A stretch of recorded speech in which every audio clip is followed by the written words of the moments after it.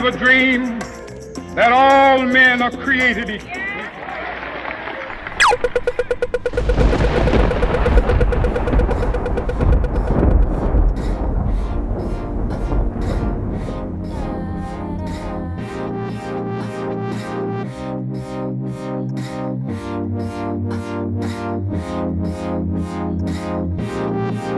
And the world keeps spinning. Oh, oh, oh, oh. And the world keeps spinning. Vuelta, vuelta, vuelta. And the world, oh, keeps spinning. Oh, vuelta, vuelta, vuelta.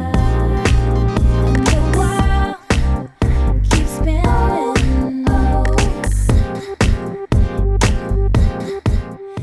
G'day everyone, welcome back to Your Story. I'm Ian Kath. This is episode 48.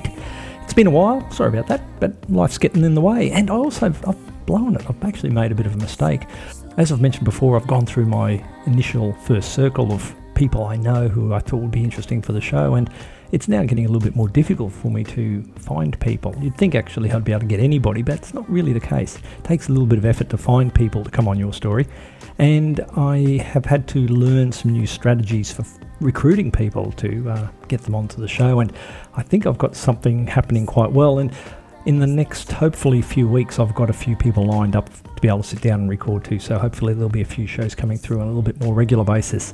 It has been a bit lean in the last couple of months. I know that last episode cost me a huge amount of effort, as I mentioned, and took quite a while to put out. And while I was doing that, I wasn't actually doing the preparation in finding other people, and that cost a bit of delay. Sadly, it's the way it is, but I've actually got quite a few people, and I'm actually getting people to search people for me. So hopefully we'll get some interesting talent on the show shortly. And talking about the previous episode, it is still bubbling along quite nicely. I'm very happy with the downloads, and I've been promoting it very heavily with everybody I interact with. I'd still like to encourage you to promote and listen. If you haven't listened to it, it's a particularly great episode. I've got a friend at Tango who's actually contacted Cliff and has taken his advice. And she's ex-ballet, so her body is pretty well screwed from doing all the hard yards when she was in her teens and 20s. And she's starting to say that she's already seen some positive effects. I'm really fascinated to watch her and see if she gets anywhere with this and the involvement of it. I've asked her to post a comment on the site when she eventually has done that, so that we can all see what she went through. The excitement in her voice and in her face, the sense of hope that at long last maybe she's found something that's going to help her was quite rewarding. I loved it. I hope she has great success with it. We'll see in time. So if you haven't listened to the previous episode, episode 47 about Cliff, please pop over there and have a listen to it. It's a great episode. I really enjoyed putting that one together. Not that there are episodes I don't enjoy producing. I love producing all of them. They're wonderful, and I love meeting these people. And frankly, the easiest part of is actually sitting down with them and actually recording the episode, because that's just a conversation. It's all this back-end work, like what I'm doing right now. And I get a little bit unfamiliar with this microphone and writing the blog post and all that sort of stuff because I don't do it enough. But anyway, I'm here in front of the microphone and I'm rabbiting onto you people, so I better shut up and get on with this. Remember, the site is over at yourstorypodcast.com. Please leave a comment. Please send me some emails. It's great to get any comment at any stage, past, present. I wish you could do future, tell me what I'm up to. So please do that. Facebook fan page, just go and search for Your Story on Facebook. You won't have any trouble finding it. If you haven't friended me on Facebook, please do that. My name, Ian Kath spelt with a K. Iodo Promonet. Iodo Alliance is the name of the company. They supply the music that I use on this, and I've got a couple of nice little tracks. I actually got them off another podcast that I listened to, and he did the hard work for me in finding, and I like them so much I just went and found the tracks and used them. I think they're particularly good. Anyway, let's get into the show. Have you ever had a situation within a relationship where you've suspected that somebody's been up to a bit of mischief behind your back? Doing a few things that maybe you don't really know about, but you suspect. And they're nibbling away at you, chewing away at your gut. You're not sure what's going on. Are you just being insecure? Are you really just hung up on this? Or are they actually up to some mischief? How would you sort this out? How would you reconcile this gut feeling that you have? Today's episode is about a woman who, well, through a few of her own personal life experiences, ended up starting a private investigation business, particularly wanting to help people with infidelity issues, finding out if their partner is up to mischief, up to no good. She came about this by working in the police force, a particularly good story working with the anti-prostitution unit here in Queensland. She's also written a book. The book is actually a tremendous read. I had to drag myself away from it in order to actually do this recording. It's a book of short stories, quite a wonderful little read. All the links are over at the site, so if you want to check that out. But today we talk to Tiffany Bond, Tiffany who is... Bond, the Director of Detection Group here in Brisbane. We're a nationwide private investigation firm. Private investigation. This will be interesting. So before we get into it, what's your background, Tiffany? My background is I'm an ex-debt collector, ex-security officer and ex-police officer. Okay. What age did you go into the police force? Straight out of school? No, I went into the police when I was about 23, I think it was. Okay, that's fairly mature. Yeah, exactly. Were you doing the other things before the police force? Yeah, when I was 18, I started debt collecting. That's how I started my career, and then moved into security. What's it like being a debt collector at 18? It was pretty scary, actually, because you get abused all the time. Yeah, well, you were a very attractive woman, and at 18 you would have been drop dead gorgeous. so how does somebody who's drop dead gorgeous at 18 collect debts? Very easily, actually. With flutty eyelids. Yeah, and I found it helped, actually, because the male debtors especially didn't find me threatening in any way. So you send in a big burly guy, instantly they're going to get their back up. But when I walked in, I treat them with respect, and I found it a lot easier than the other guys did. Isn't that interesting? Yeah. So even though you theoretically could be a pushover, you're actually a lot tougher than a big buffy bloke because you know, the way the dynamic between men and women goes. No, it's all about communicating. Okay. Yeah. And you were successful at that? Yeah, I did that about 3 years. So why didn't you stay in that? Why did you join the police force? That was my dream since I was a little kid. I did all that work to get into the police. And that qualified you to be a copper? Yeah, well, see, there's two ways to get in. You got to do a justice diploma, which I got as well, or you can have life experience. And I really wanted to make sure that I was ready to get into the police, and I wanted as much life experience as possible behind me. That's smart. So I did all the fields that related to the police before I actually applied to get in. So you would have been quite valuable in a way. Yeah, well, I did quite well. I got ducks at the academy. Okay, here's the tea. Oh, lovely, thank you. You got ducks of the academy. A couple of hundred police cadets, and you pulled off top. Yeah. Well done. Thank you. How long were you in the police force for? I was in the police for about 3.5 years. Now, you wanted to be in the police force ever since you were a little girl, and you only were in there for 3.5 years. How come? I met my ex-husband, and I sort of gave up my career to support him and have a family. Oh, okay. Yeah. Okay. Yeah. So, what did you do in the police force?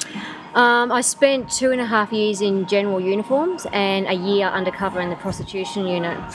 Ooh. Yeah. Okay, general uniform, what's that like? Pretty cool. Yeah. I mean, you just go out the road and you just respond to jobs, basically. Okay. But this is what we all see in society. Everyday stuff. Exactly. That's just what you do. But the best thing about it is that whenever you start a shift, you don't know what's going to come in. You know, you have no idea what to expect. The radio goes off. It could be, you know, a murder, or it could be a break and enter, or anything. And I loved that. Right. And you would have seen the whole range of things, wouldn't you? Yeah, I saw a lot of stuff. Yeah. For example? Oh, look, what springs to mind?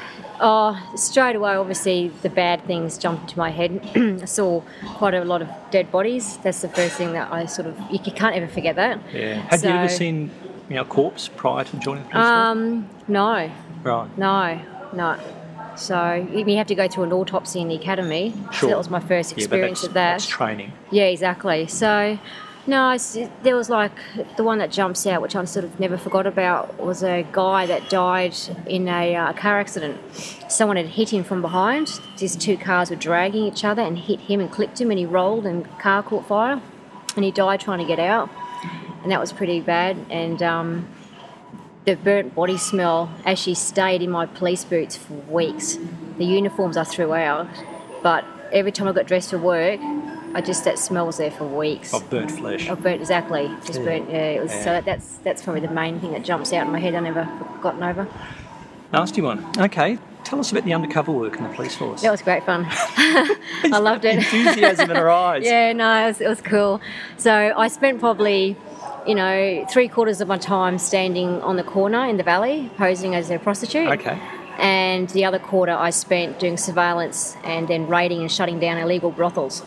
Okay, so this is during the current era of legal prostitution? No, this was 99, and in 2000 they legalised the first lot of brothels. So back when I was in it, no brothels were legal. Okay. Yeah. So you were trying to find all the vice situations, basically all the illegal brothels, Yep. all the brothels, because Yeah. they're all illegal, Yep. but you were also standing on a street corner, so you're trying to pick up cruisers. Yeah, we're targeting the men and charging them basically for soliciting. Soliciting, yeah. Tell us about that.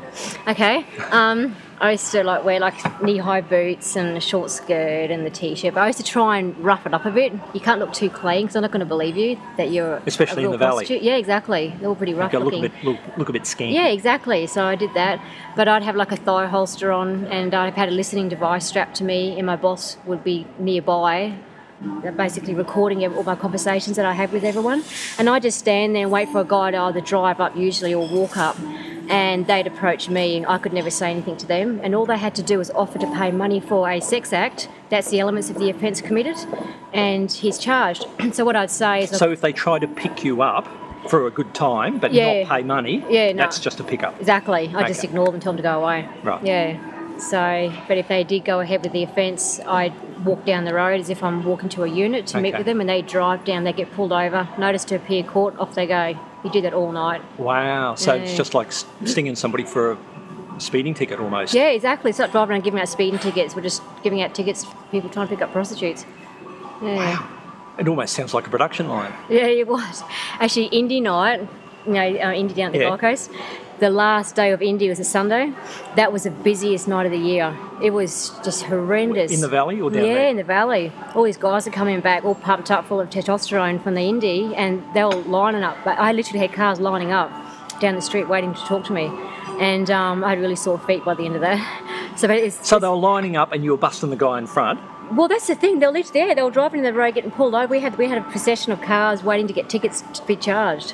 It was mad. Why didn't they just see what was going on in front of them? They obviously didn't notice. Yeah, it was amazing.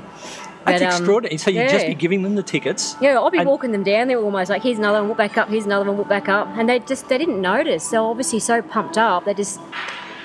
They're probably thinking this guy can't handle this chick shit. He's not tough enough. He's not a man enough. I'll get her. Yeah. He fronts to you and then gets a ticket. It was amazing.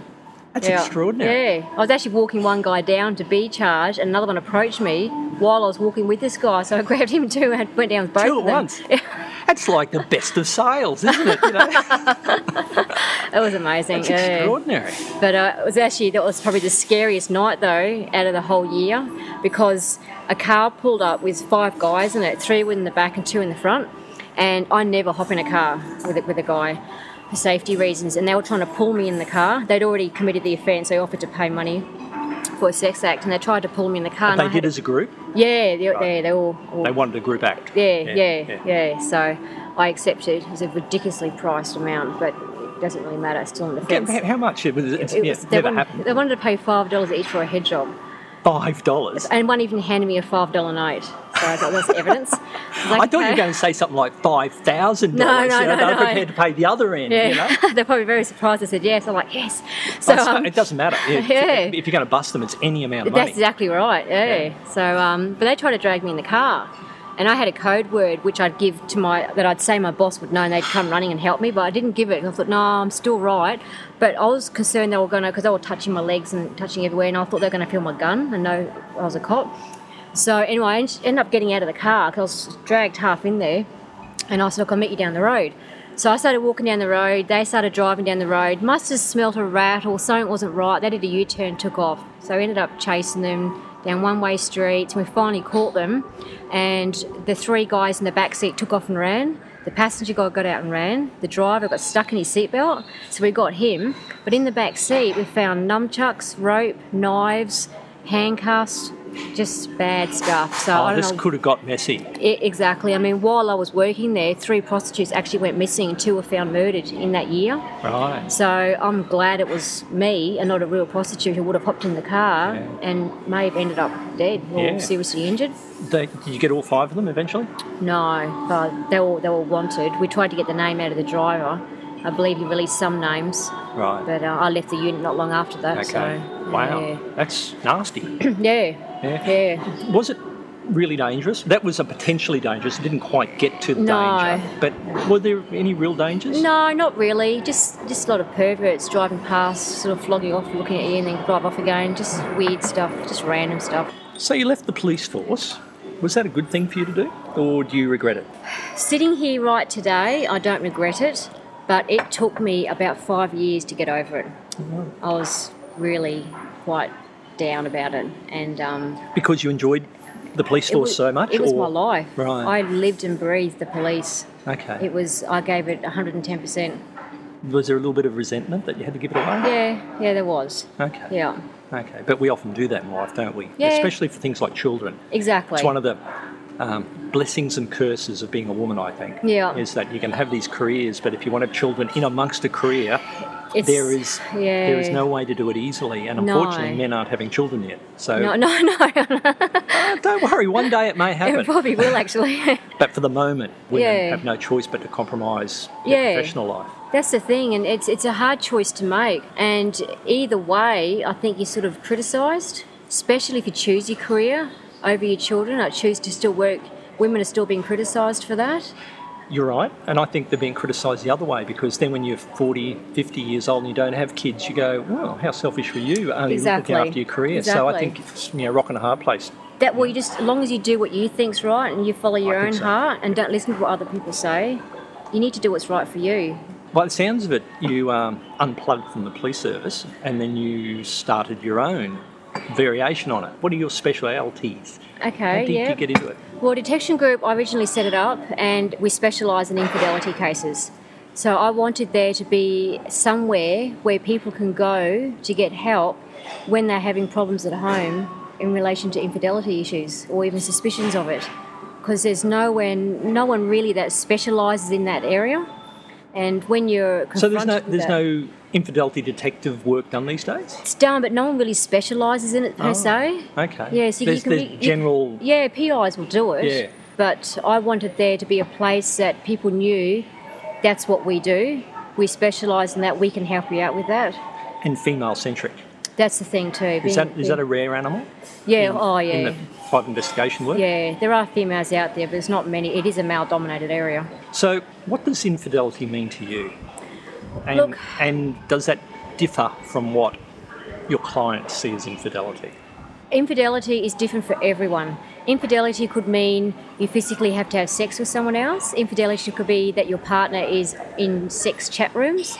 Infidelity could be, flirting with someone at work inappropriately.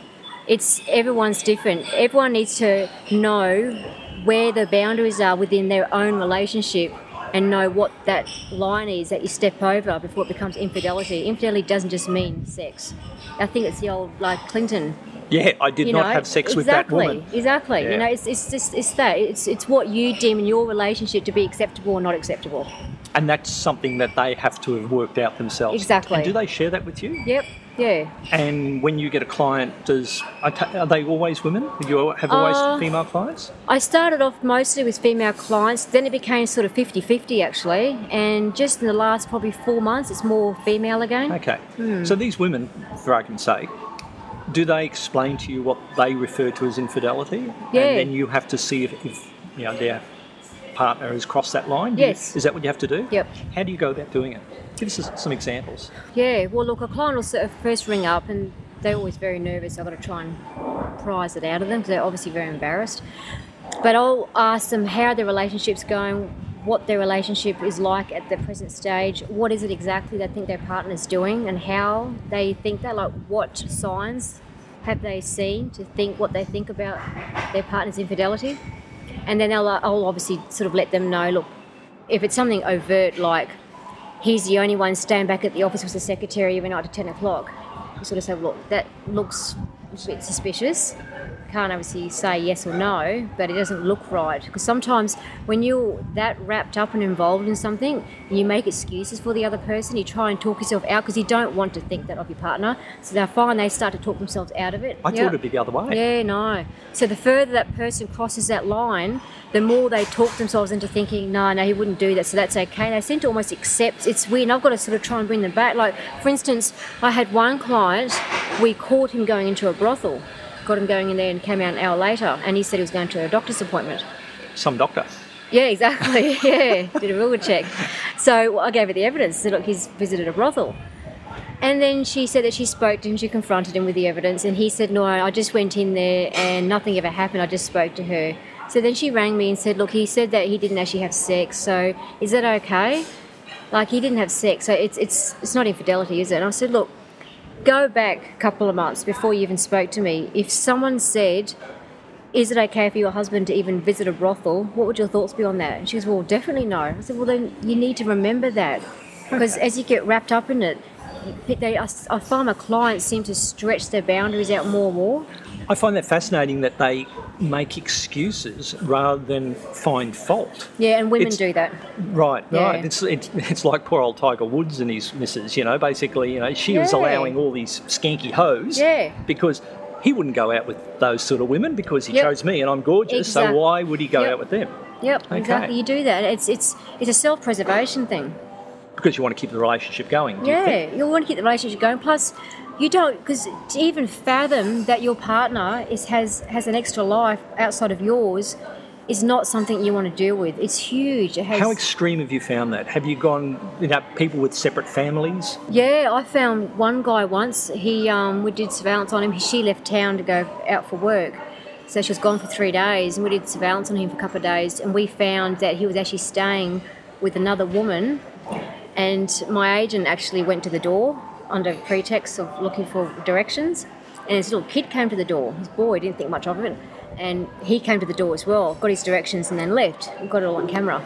Anyway, so I presented the evidence to the client and I said, yeah, he was staying in this girl's house for the 2 nights that you were gone. So she confronted him and he said, yes, I've been seeing her for about 6 years.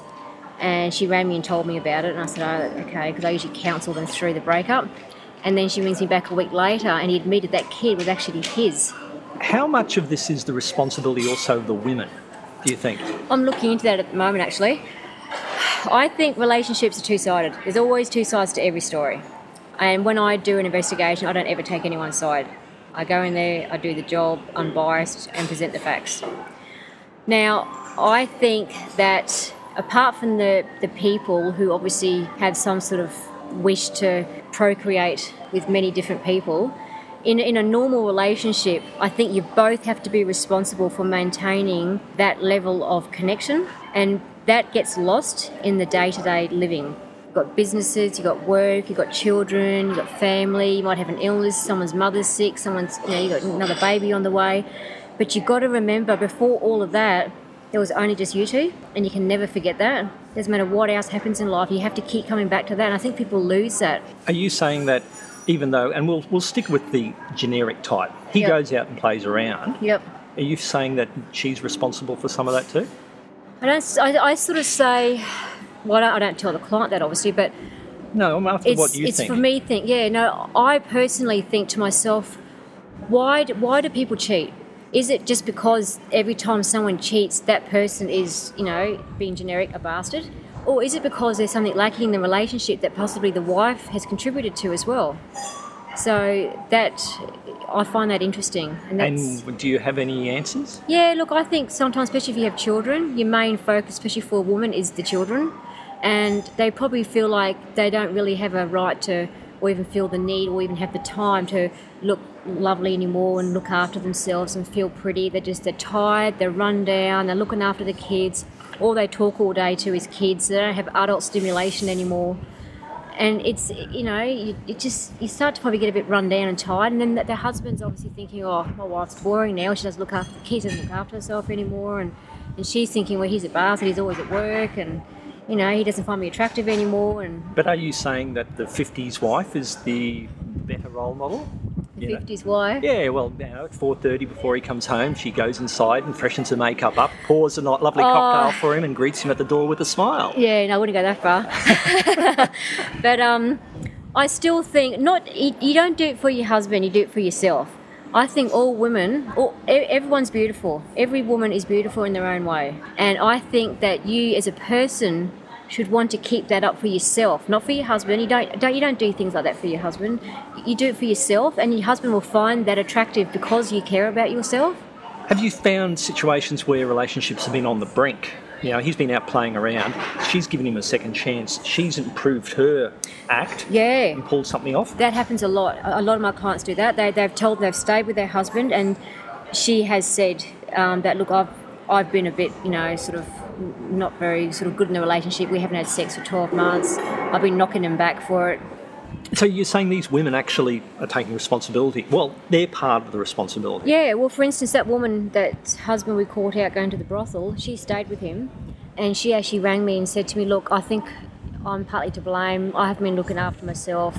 I'm pretty dowdy, and I haven't been wanting to have sex with him for quite a while. So she said, I've gone out, got myself a new haircut, I'm losing some weight. And, so that was her take on it. Okay. She took responsibility in that as well. Do you know how that relationship evolved after that? No. You probably wouldn't necessarily keep in touch with them. No, I don't contact them. Sometimes they contact me and update me on how things are going. What sort of stories do you get out of that? Usually the ones that update me are the ones that have left their partners. Oh, okay. Yeah. How do you bust the infidelity? What's the stratagems? Well, look, the main one is I sort of ask the client their partner's movements and sort of interests and a bit about his personality, and then it's just basically good old footwork. We just follow them. Oh, really? Yeah. We try and find out, if we can, a certain time or day that they suspect that is or she is being unfaithful. It makes it a lot easier for us. Otherwise, it's like trying to find a needle in a haystack. But we just follow them either from work, during lunch breaks, from home, on a Saturday, whatever day the client thinks something's not right, we just follow them and catch them out that way. On your site, you've got a current affair story. Yes. That you did. Yeah. Was that set up by a current affair? No, that was actually that current affair filmed it, but it was actually a real job. Okay, that was a real job. Yeah, the Okay. client gave me permission to have current affair come in on it if we blanked out the faces. Yeah. That was, I thought, quite a classic. You were in a bar and you basically engaged with him, and then he approached you and busted. How much is that entrapment? I don't call it entrapment. Some people would, though. Of course they will. A lot of people do. I go back to my old training from their prostitution days where we don't approach the driver, they come to us. So if I'm hired to do an integrity test on someone's husband, I might make eye contact with the guy, but I won't approach him. I won't do anything. I won't walk up to him and say, hi, how you going, or anything like that. I'll make him come to me. If he doesn't come to me, he's basically passed the test, I say to the client. And I'll obviously watch him while I'm there as well, just in case he's doing something else to some other women. That's basically how it rolls. And then as we start talking, I'll match him. So if he starts saying things, I'll sort of increase my level of interest as well. So he thinks I'm interested in him, and I'll just keep matching whatever he does. Okay, so there's nothing overt in the flirt, but you match the flirt. Yeah, exactly. Like if he says, you're really attractive or something, I'll say, yeah, you're not bad yourself. Okay. Just so he doesn't think that I'm not interested. And I suppose with that information, the client could decide how much, maybe in their judgment, that could be entrapment. That's up to them to decide. That's up to them, exactly, because they get the video recording, because I got covert footage of it. So people know their partners, so when they watch his mannerisms, they'll know that's something he does to me when he's, being affectionate with me. I didn't think he'd do it to another strange woman. That's how he picked me up initially. Exactly. Yeah. That's nothing I wouldn't know, but she would. Yeah. And then she can hear what he says and how he says it. So it might not mean much to me, but it might mean a lot to the client. Why did you choose this particular path? You could be out there looking for lost kittens. You could be, you could be doing industrial, investigations. You got all sorts of stuff. Why? Oh no, okay, you got the prostitution. It sounds wrong, doesn't it? You got the prostitution background. Yeah. But wait, so why did you go down the infidelity path? I find it fascinating. I don't know. I mean, the quasi-psychology of it. Yeah, just anything that's sort of out of left centre in life. I love it. Okay. I love the dirty sort of side of life and the gritty side of things. And apart from all that, on a business perspective, there was a hole in the market. In 73, the Family Law Act, whatever it was called, came through. I think it was 73, which meant that there was no fault divorce That's right. allowed. Yep. I think I heard up until that point in time, this particular field that you're in was just a boom industry. Oh, it's because huge. people needed some form of blame in order to get out of a marriage. Exactly. And they were using this as one mechanism. That's all gone now. Yes. So it's no fault divorce. Yep. Is it used in court cases? Look, some of it's used in court if they're trying to show like a character of a particular person, or they're trying to show that, say, like we had one case where a guy was gambling extreme amount of money each year at a betting agency. So we used that evidence for her, for court.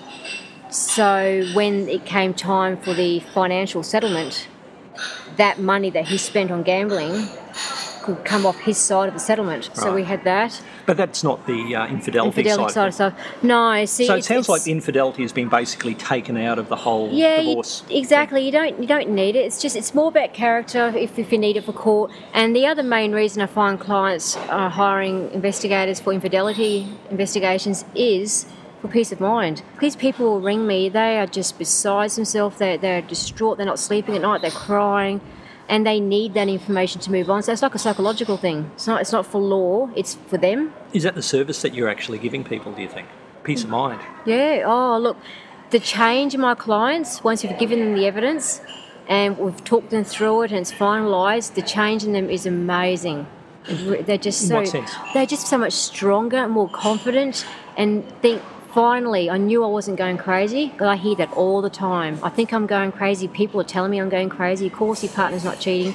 As soon as they get that evidence, it's just they feel really confident. It gives them the power to make choices. And that's where they make one of two decisions, either to Yep. change their act and Yep. keep the person, or give him the flick and move on. Yeah, Okay, exactly. either way, it's a decision. And either way, they know. It's the not knowing that Yes. just eats away at them. And Yes. it can go on for months, years, and it's in your head every single day, and that's draining. Sure. This is the infidelity side. What other aspects of it?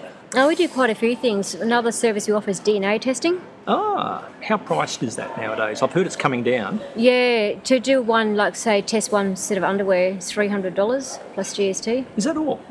Okay. So people send in usually women send in their men's underwear Right, and we'll test it to see if there's any specimens in there. right. From another woman. Exactly. And then once we find female DNA inside her husband's underwear, we'll then take a swab of her to negate that or match it, that it's hers. Yeah, is that what scientific proof that some other woman's DNA is in her husband's underwear? Yeah, and that doesn't just happen. No, exactly. Okay. What about paternity?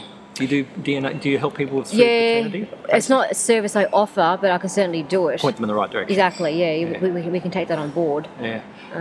I find it interesting as this DNA technology evolves. People are finding out that they've raised 3 kids, but only 2 of them are their own, and the other ones are ringing from This somewhere. is becoming big now. The CSA are having to turn around claims. CSA. Their child support agency, because people have been paying child support for children for like 12 years. They've finally done a paternity test, found out it's not their child, so that the person has to pay back 12 years worth of child support. But it's not at the same amount. It's minuscule amounts, and it'd probably take 300 years to pay it back. Because they haven't got the money often, so it's $5 a week sort of pay. Yeah. But so these poor people have been paying child support all this time. It was never their child. Yeah. There's a lot of them popping up at the moment. Just an aside, I heard they've done global DNA tests amongst a portion of the global population, and I've heard 2 figures, between 10 and 25% of the world's population gives a Father's Day card to the wrong person. Really? 10% is the absolute minimum. It could be as high as a quarter of the world's population. Wow. That behaviour of women being promiscuous, especially after they've had a couple of kids with the main partner, then going and sowing her wild oats with another partner in order to spread the DNA. This is a biological desire. That is incredibly high. That is very high. And some evolutionary psychologists actually say it is entirely appropriate, and within a tribal community, you'll have your primary partner who's actually a good provider, but you look across the campfire and he over there is also a bit of a stud, so you'll tear one off with him, have another kid, have your primary partner raise it. It's still happening today. Wow. It makes perfect sense if you want to keep the species evolving. Yeah. So these women, in a way, can't help themselves. Actually, I had one case once where the client was a male and he hired me to do surveillance on his girlfriend, who was still married to her husband at the time, but he wanted to make sure that she wasn't only just cheating on her husband with him and not someone else as well. Oh, if she'll do it with me, she might do it with others. Yeah. Well, you know, That like was if very you're going complicated little setup to there. play the game with somebody who's adulterous, why won't they Yeah. be adulterous to you? Yeah. So that was quite an interesting sort of angle to come in from. But What did you find? nothing. She was only cheating with him. Oh, okay. So he relaxed. Yeah. Yeah. Don't let your guard down, buddy. Yeah. You've got a whole heap of stories. You know, Yeah. you've got a way of getting this out to people. Tell us about the book. Okay, it's called Confessions of a Female Private Investigator. And it's basically a whole bunch of stories from my ex-police days, undercover days, security debt collecting, and of course my infidelity current work in there as well. Right. So I wrote it to sort of help people who might be in similar situations. I wrote it, as entertainment as well, and to let people know that this sort of stuff does happen out there. Okay, and what I'll do is on the site, yourstorypodcast.com, I'll actually put a link to the book Okay. and people can find it that way. Okay. They can also go to your site Yep. and find you there. If they want to get hold of you, what's your website address? Tiffany@detectiongroup.com.au. Okay. And do you work primarily southeast Queensland or do you tend to travel around a bit? No, I mean, I'm based in Brisbane, but I've got agents all around Australia and Oh, even okay. overseas. We do international work as well. The thing that I would be most proud of, which what I strive to do, is to help people change their lives. I believe that me personally, I'm here to help people. I love helping people. So I would like to know that when I finally die, I've helped change people's lives along the way. That's all I want. Wonderful. Tiffany Bond, thank you very much for coming on Your Story. You're very welcome. Thank you. It's been great fun. Bye-bye. Hey.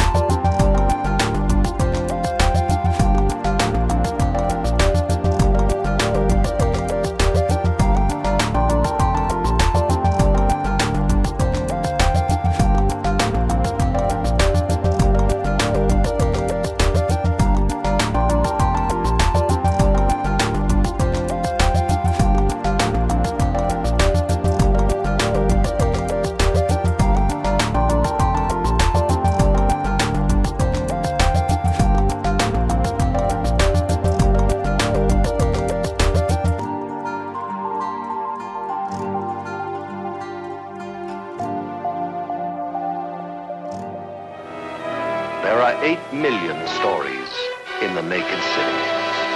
This has been one of them.